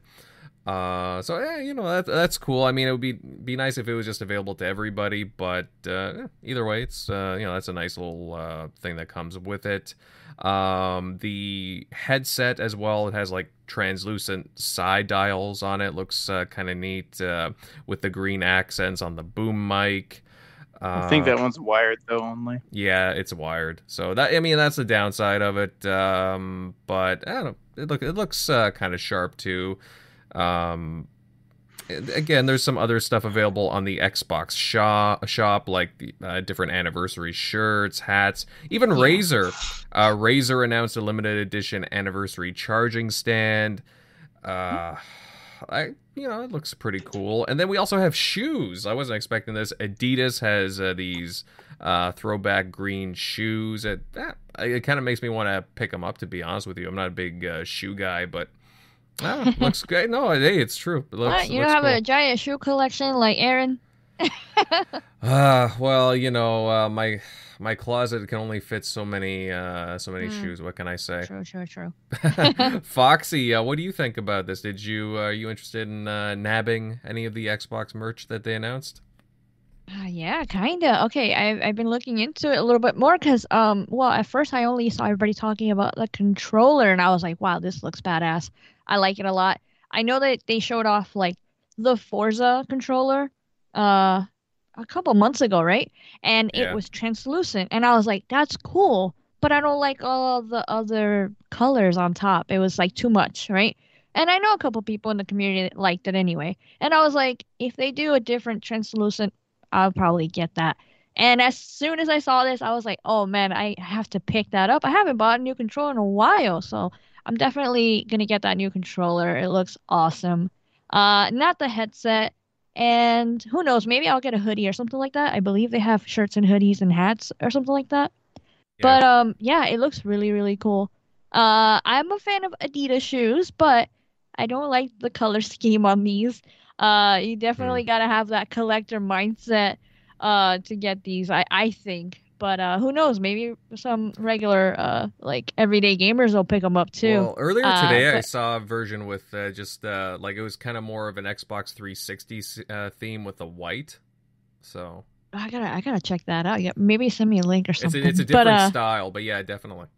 oh, I love the 360 look. But yeah, I'll check those out. I just the green on those Adidas, specifically the ones that people are talking about recently, is very vibrant. I was like, holy shit. They almost look like they glow in the dark or something. But What can yeah, I it's say? it's I'm a cool. big green fan. You bleeding green. Yeah. But yeah, it's cool that they're doing that for the fans. I'm more interested in what they're gonna do upcoming here in November and what else they got to like, show off or maybe do a little stream or a little event looking back at all the other awesome things they've done in the past in the 20 years that they've been doing stuff and innovating. So I'm more looking forward to that, and I'm more interested in Halo and stuff like that, more Hmm. so than the merch. Yeah, yeah, very true. And just to like go to what MLD was saying too, it does seem like they've been hinting at announcing some backwards compatible titles. I think I've seen Mm, some leak going on there, which would make that'll be sense, nice. right? Yeah, 360 original Xbox. Actually, I would love to see some more original Xbox titles on there. I think it would be very yeah. fitting. They've been They quiet need for a some love on while, there. Yeah. so Oh like, yeah, I read that some I don't know if you guys played it, but Advent Rising, that was like one of the bigger Xbox OG Xbox game releases. They say that might be one of the games that are dropping. So I'm really looking forward to playing that too, if that's true. mm-hmm. Yeah. I mean, it would be cool to like, okay, you have that, and again, maybe one of the titles that they already like previously announced, like Fable or something, like have something there to like maybe show some gameplay of, okay, you have the old with like again the backwards compatible games, and then the new with like again show off new Fable gameplay or even Avowed, right, or something like, or Hellblade 2, just a little taste of something. I'm not like a full blown like showcase or anything, but just a little sample of something, right? Yeah, I agree. Do you guys Hmm. know the actual date of the 20th anniversary? November 15th, I believe. That's right, that's right. Okay, oh, that's not too far away. Yeah. Hmm. Yeah, and you can use your make sure if you have those Microsoft rewards, you can use that's what I did to get that controller. So Oh yeah, yeah, that's this came in right. handy. That's a clever way right there to do it, honestly. Yeah, speaking of which, Shockley, you pre-ordered it with your rewards, if I'm correct, right? Yeah, I was kind of upset because I know you showed me that picture, and I'm like, because I understand that the console and the Halo console and the Halo Elite, I think those went quick. I don't think you can even pre-order them now. They went so quick. So I Yeah. Yeah, was not like, unless they restock or I didn't something. think this would, but I was like, I don't know how limited they were gonna make it, or if like they were gonna make it like just through this holiday, like, and I don't, because whenever you think of like a 20th anniversary, I don't think they're gonna just like keep making this controller like past, I don't know, Yeah. past the holiday, past the anniversary. Right. So I'm like, shit, is this gonna be limited? And and just like people, scalping this shit. So, because I saw you post it for the Canada Best Buy and they don't like ship here. Mm-hmm. I was like, I guess I'll just wait because I mean, if you got one that smoothly, surely this isn't gonna go like as quick as those things. But yeah, that thing looked pretty heat, so I definitely had to snag that. Oh yeah, no doubt, no doubt. Pretty good. Centurion Pal, I don't know if you snagged anything or if anything, like any of the new reveals caught your eye. I don't know. So the one that caught my eye is the controller. I would love that 20th anniversary controller. I do got my eye out for it when it got time to try to purchase one. When I finally found out that they were available and I had the time to get on the internet and grab one, they were already bought up. Amazon, Best Buy, any place I looked, it was coming soon or out of stock, even on Microsoft's website. Mhm. And then I had a good friend of mine that reached out to me that wanted me to get my hands on one of the headsets for him. And luckily, over on the Microsoft side, they still had some of those headsets available. But like, I don't know if anybody mentioned it, but there's actually a little bit of an added bonus in this controller that not too many Yes. people are talking about. When you Theme. hook this thing up to your console, did somebody talk about it already? Are you talking about the dynamic theme? Yeah, that's what I thought was cool. Yeah. Like, I think that's awesome. You hook the controller up to your console and it will download an exclusive dynamic theme to your console for the 20th anniversary. And I saw a screen capture of it. And I mean, I want to get the controller just because I want that damn background. Mm-hmm. It does look pretty nice. It's a nice added bonus, right? So like, Oh man, it's really nice though. Like, dude, we've got the 20th anniversary of Xbox. We've got Halo Infinite coming out on its anniversary. I mean, dude, it's going to be an awesome holiday for the Xbox brand and everything that they have worked for. yeah, Forza Horizon 5, Halo Infinite, a couple of different indie titles coming out, like The Gunk, I think is still slated to come out early December, if I'm not mistaken. I have to keep an eye on that. But yeah, a few titles there. Yeah, Age of Empires coming out soon as well. that a is couple correct. weeks. That is correct. Yeah, yeah. I mean, again, that's like PC, but I'll be honest with you guys, I would not be surprised. I've heard some rumblings that it could very well make its way to Xbox, to console. So, Hey, if they find the right controls for it, who knows? I know a couple people that are interested, but then again, they have Ultimate, so I know for a fact they're gonna download it over there on the PC too. mhm. Yeah, I mean, and Xbox does have mouse and keyboard support. Even they just pour it over with, mandatory. They make it the marketing very clear that you need mouse and keyboard support. But then again, I'm looking at the game. It's not the most demanding game. I feel like an average PC build, like that's not too old, can run this game pretty nicely with your Xbox account, no problem. So Mhm. yeah, Yeah. we'll see. I've figured out with most games like Age of Empires and most RTSs, it's more of the lack of the available buttons on the controller to truly give you true functionality on the game. But we are starting to see a lot more keyboard support on the Microsoft side, being able to hook up a keyboard to the console. So if they were to put it on console, I wouldn't be surprised if by some chance they did suggest you actually hooking a keyboard up to the console.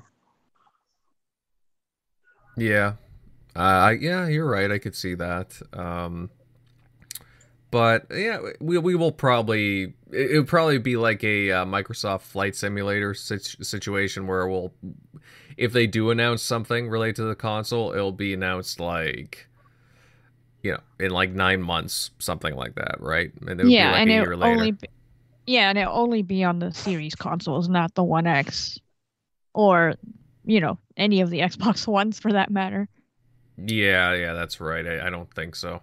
It would definitely just be for the Series console. Well, again, like it's getting to the point where they're gonna start leaving the Xbox Ones behind, right? I mean, they guaranteed up to a certain point, but Mhm. yeah, and You're right. to be fair, they were open about it. They were more open than other publishers about that.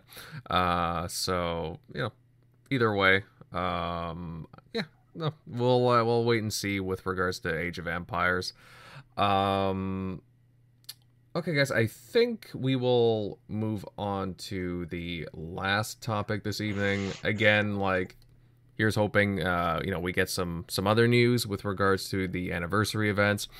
But, so guys, Far Cry 6, it's finally released. It's Ubisoft's new open world shooter. I've been seeing a lot of clips and pictures shared from the game through friends. It just, it seems to be doing very well. There's generally I'm seeing for the most part a lot of favorable comments, but I'm curious what the panel here thinks of the game. I'm not 100% sure who on the panel's played it. However, I do know for a fact that Centurion, you've been playing through it. What can you tell us about it, man? Like, are you enjoying your time spent with Far Cry 6? So I am enjoying my time. I will say it. I have been a big Ubisoft fan. I said it on the Shop podcast last night that I loved everything Ubisoft did last generation.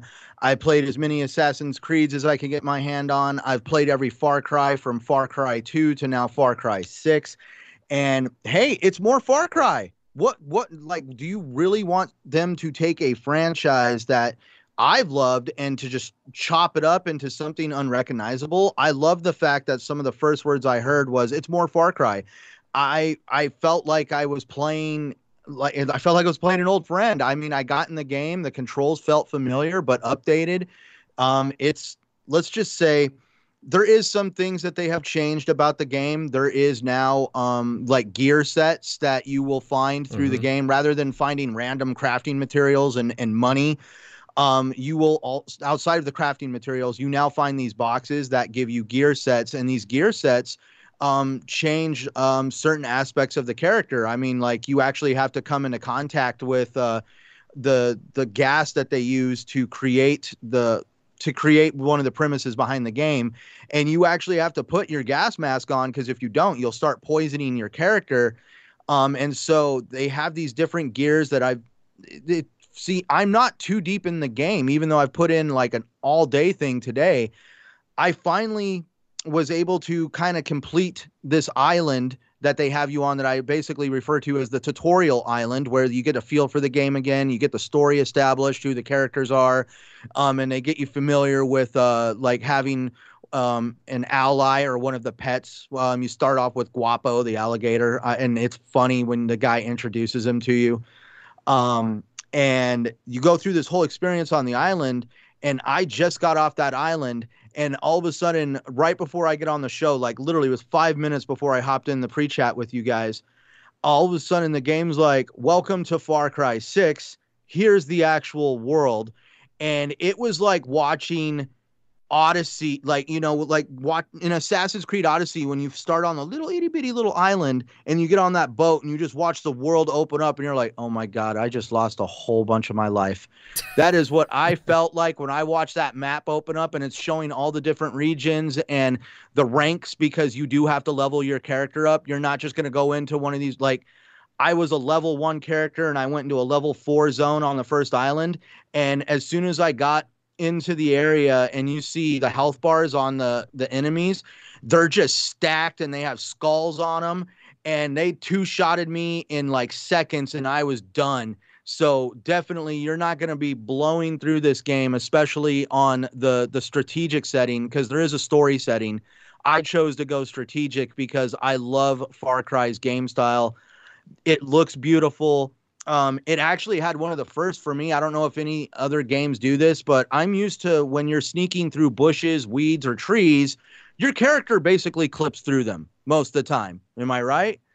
This game, as you're going through the bushes, they're actually going down flat in front of you, and you're actually having to move around them to see around them, rather than taking advantage of the clipping like I would back in the game, where you would barely poke your camera out through the bush and the game sees you in the bush, so you're not recognizable and you could see everything. Now I'm having to practically come out of the bushes to mark some of the enemies and establish where they're at before you go in and silently kill everybody. And for me, it was like, well, this is different. I no longer can use an advantage that I've used in every single Far Cry game, because they have now got it to where graphics are at a point where you have actual interactiveness with the environment when it comes to the bushes you're hiding in. There is some things like they definitely tone down on a lot of the gore when it comes to gutting animals. Now, when you actually hunt the animals, you automatically collect their pelts without having to go through the, the context thing where you have to hold down the X button and you actually gut the animal and take the pelt. But I've been happy with the experience so far. It's, like I said, it's more Far Cry. The writing is Far Cry. The gameplay is Far Cry. Just the whole environment feels like a much updated Far Cry. I'm just looking forward to getting into these urban settings because I've always wanted to play a Far Cry in an urban setting with alleys and buildings. And I'm just used to Far Cry being in these wide open spaces. And when you get into some of these, in some of the small villages in these small countries that Far Cry has been based in, there's really not too much of like a cityscape to explore or play the game in. And with this, I mean, the first thing they put you in the beginning of the game is you're in a little small Cuban village that feels like a little bit of a city. And you're having to run over rooftops and jump from one rooftop to the other and climb down ladders and go through sewers and get back up on street level and hide in buildings while soldiers are chasing you. And I've just had a really great experience so far. All right, so what you're saying is it's not a far cry from the other games. No, if you love, Oh my God, he had to. I'm like, I'm gonna be up front. I have yet to climb a tower and get to the top and synchronize and have the world spin in a circle. I haven't had that happen yet, so I think they finally let that go. I remember back in Far Cry 5, the first tower you climbed, yes. There was a joke behind it. It's like, yeah, we're not going to make you go through the whole experience of climbing towers and surveying the landscape. This is the only time it's going to happen. But so that never bothered me. I always enjoyed the game loop that Far Cry had created. Mm-hmm. Yeah, I mean, admittedly, you know this since you're in, like 2 months ago, I picked up the Far Cry 5, like the ultimate, like the complete, with all the DLC and everything. I put it on the back burner. I still want to finish a couple of other games before I get to it. So again, what you're saying is if I like Far Cry 5, if I like, Far Cry 4, 3, I should love this one. Oh, in my opinion, I feel more. Did you play 3? Yes, I absolutely love 3. This gives me more Far Cry 3 vibes than it does 5. Okay. I think it's just because of the setting of where it's at with the palm trees and the islands. Far Cry 5 was more of a, like rural America kind of style. But if you ever want to play Far Cry 5 together, I know there's co-op in that. I would love. Mm-hmm. I'm actually helping one of my friends now through Far Cry 5. Just because I enjoy the game loop so much that I'm showing them all the crazy places you can go to get all the gear and the fun ways of taking dudes out. I mean, it's absolute fun just hiding in a bush and having a hopped up sniper rifle and just tagging off enemies from a very large range away while everybody's losing their mind trying to figure out where you're at. Yeah, I could see the fun in that. I'm curious, Foxfire, have you been dabbling in Far Cry 6, or are you interested in it at all? I'm interested to the point where I have a couple friends I watch that stream it. Mm-hmm. So that's really cool. And I see them having fun. And yeah, from what I see, it looks like more of the same. And the only one I think I've ever tried was 3. And I kind of just started it. I went around a little bit and I think played I don't know, like a couple hours. But other than that, yeah, I don't know. It's not for me. I'm glad that the game's like doing well, and I hear a lot of people talking about it, so that's really nice. Also, the actor that plays the protagonist, I forget his name, but yeah, he's really awesome. I like his work in general. So he exudes bad guy-ish. So that's really nice. He's promoting the shit out of that game too. Oh yeah, no, he's doing a beautiful job in that game. Oh, Giancarlo Esposito. Right. Yes, there it is. Oh my God. Yeah, there's a scene in that game where he's trying to get his kid to shoot somebody and his kid refuses to, and he's like, all right, you could have made it easy for this guy and he could have died by a bullet to the head. Now you're going to watch him get beat to death. And it's just like, oh my God, dude, you're ruthless. Yeah, he plays it great. Just pure bad guy all the way through. I can't believe he's the guy that gets his shoes stepped on and do the right thing in that Spike Lee movie. You should check that out. It looks weird because he looks like the same, but he's like so much younger. But yeah, it's a good movie. He'll always be Gus Fring to me from Breaking Bad. Yeah. Well, Yeah. that's where I know him from, obviously. But yeah, he's been in quite a few different things, especially recently. Let's see, MLD pal. I don't know if you've been. I know that there's been a lot to play recently. Is Far Cry 6 on your radar at all? It definitely is. I think I'm just gonna sit on it for a little bit, maybe if for it to go on sale or something. Because right now I'm just playing Assassin's Creed Valhalla. I'm just like really into that right now. So just trying to get rid of that off my backlog before I consider Far Cry 6. But I think Far Cry 3 is my favorite, and it's good to hear from the chat here that it's closer to that than 4 and 5. That's good to know. Like, and I always like a villain to like to really just be like really crazy, almost as crazy as Voss is. And I know the Esposito, he's not the same as Voss in terms of actual craziness, but just the way he conducts himself, like I'm just really intrigued with the story and how you take him down.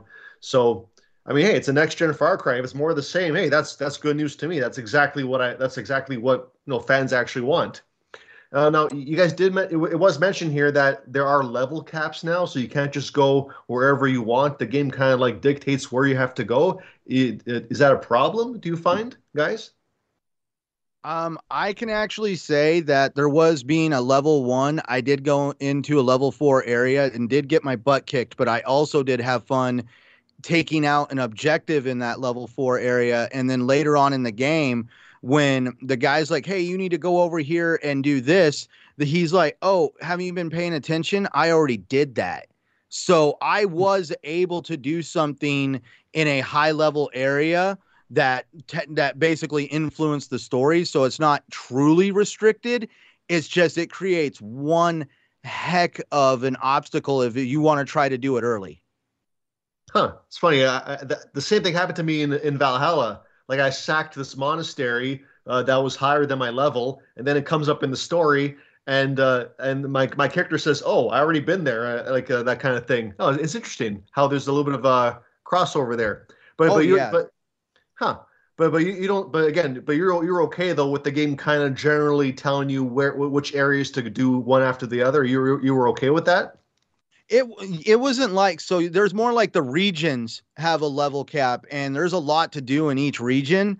And that's the thing, like because I'm playing it on strategic, I never was able to get my character past level 3 to go into the level 4 area at a level 4.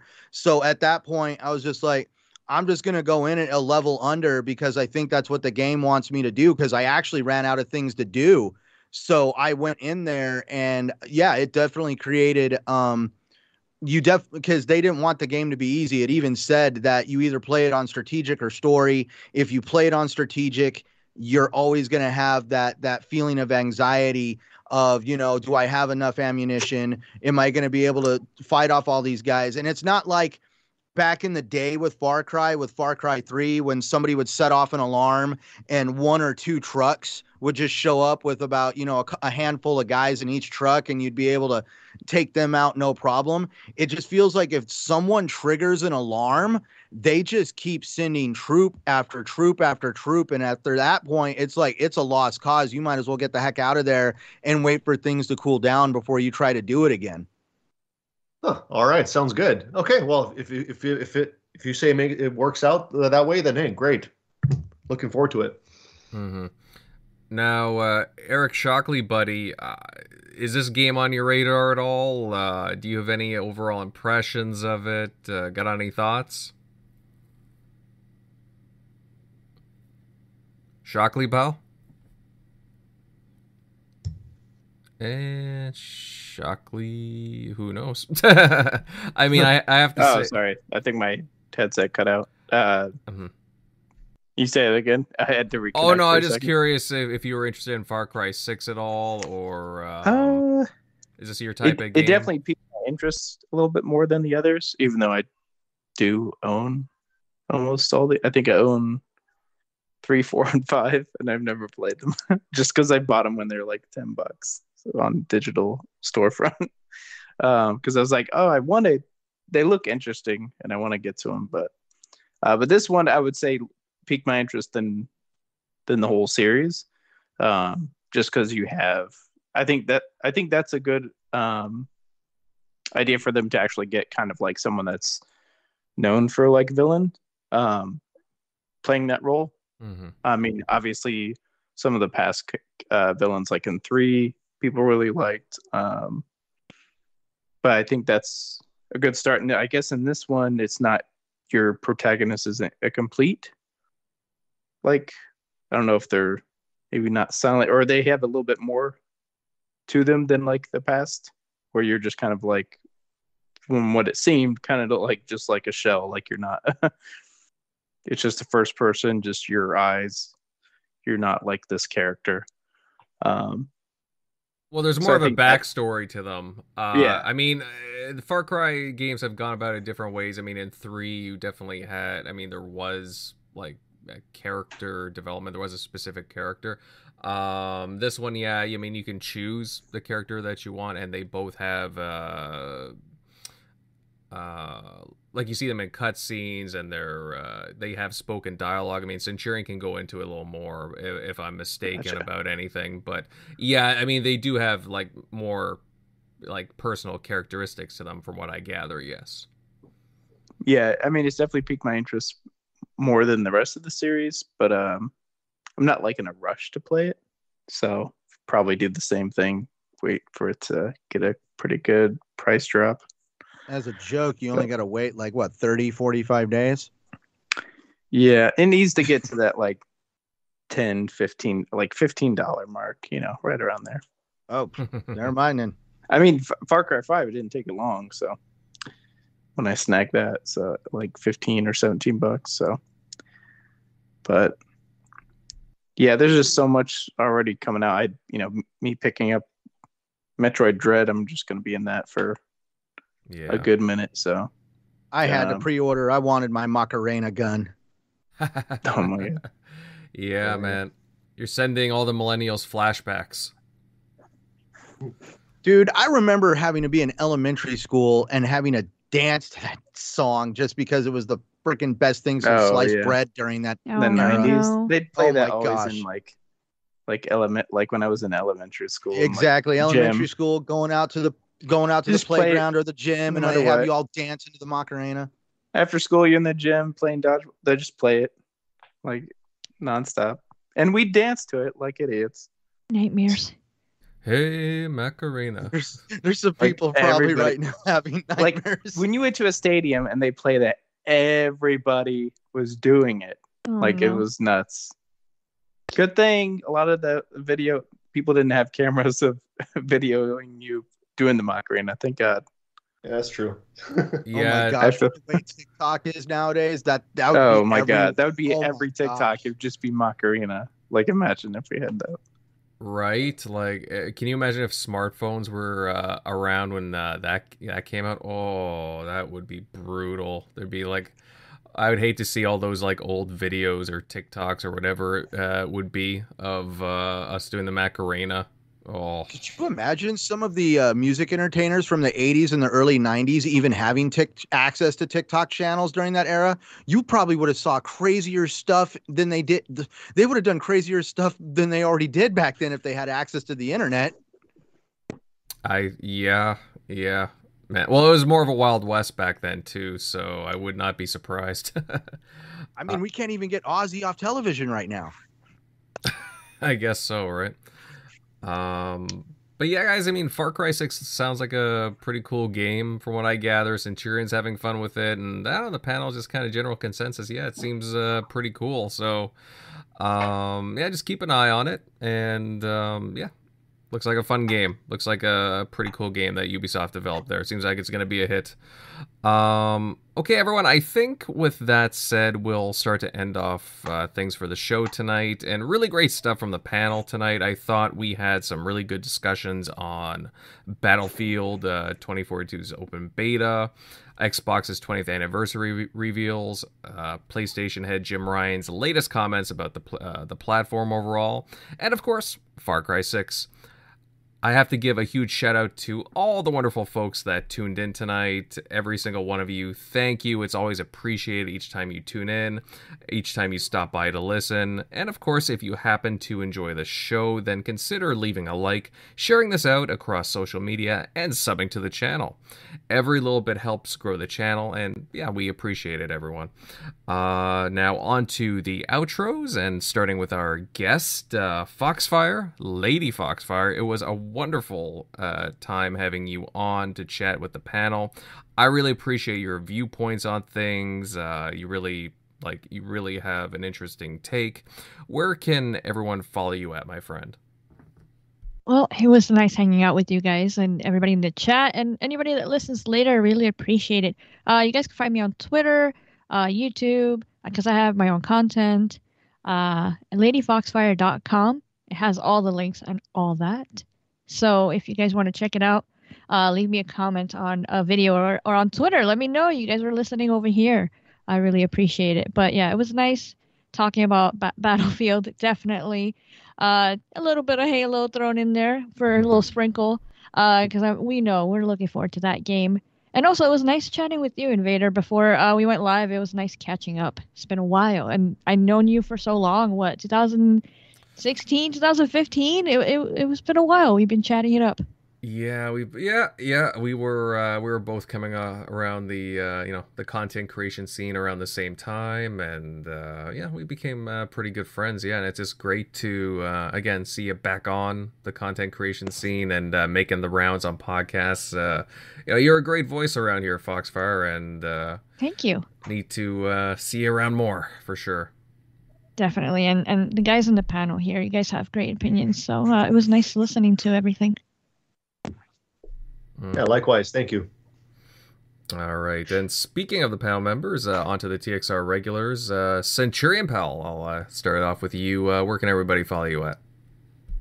Well, thank you, gentlemen, for another amazing Sunday night show. Thank you to Lady Foxfire for attending. It's always great to have great community members guesting with us. For those interested in finding me, please find me at Centurion1307 on YouTube, Xbox Live, and Twitter. You can also find me every Saturday night on the Shop Podcast with the amazing PTK Blam. He is like my brother from another mother. And also right here every Sunday night on the TXR Podcast with my other extended family.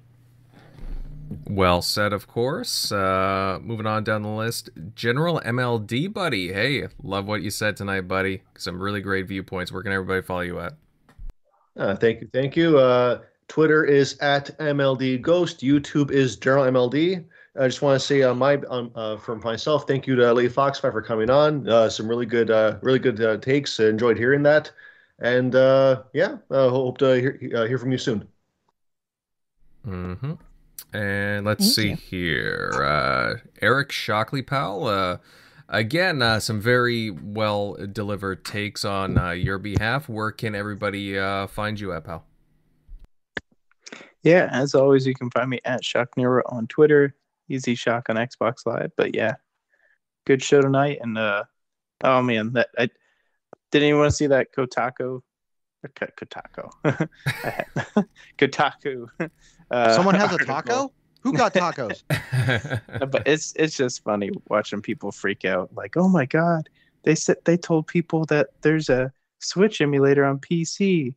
They're promoting it, and I'm like, but everyone already knew there was a Switch emulator on PC. Like, it's okay. Emulators exist. The world's not going to end. Okay. I suppose. It's not like Metroid sells that many copies to begin with, but they keep making them. So, I suppose it's Kotaku's just been kind of circling the drain as far as gaming outlet news is concerned the past few years, and especially recent years. It's yeah, it's just not looking too good. So I can understand why people kind of pile on them. But yeah, guys, Tim Dog had to dash out a little bit early. That's why you haven't heard from him in the past half hour. He had to leave unexpectedly. But again, you can find Tim on RDX Podcast and at xCloud Tim Dog on Twitter. And to round this out, naturally, this is Invader, and you can find my content over on YouTube at Invader Gaming. Excellent show tonight, everyone, and we already are looking forward to the next show next Sunday. Later, guys. Have a good one.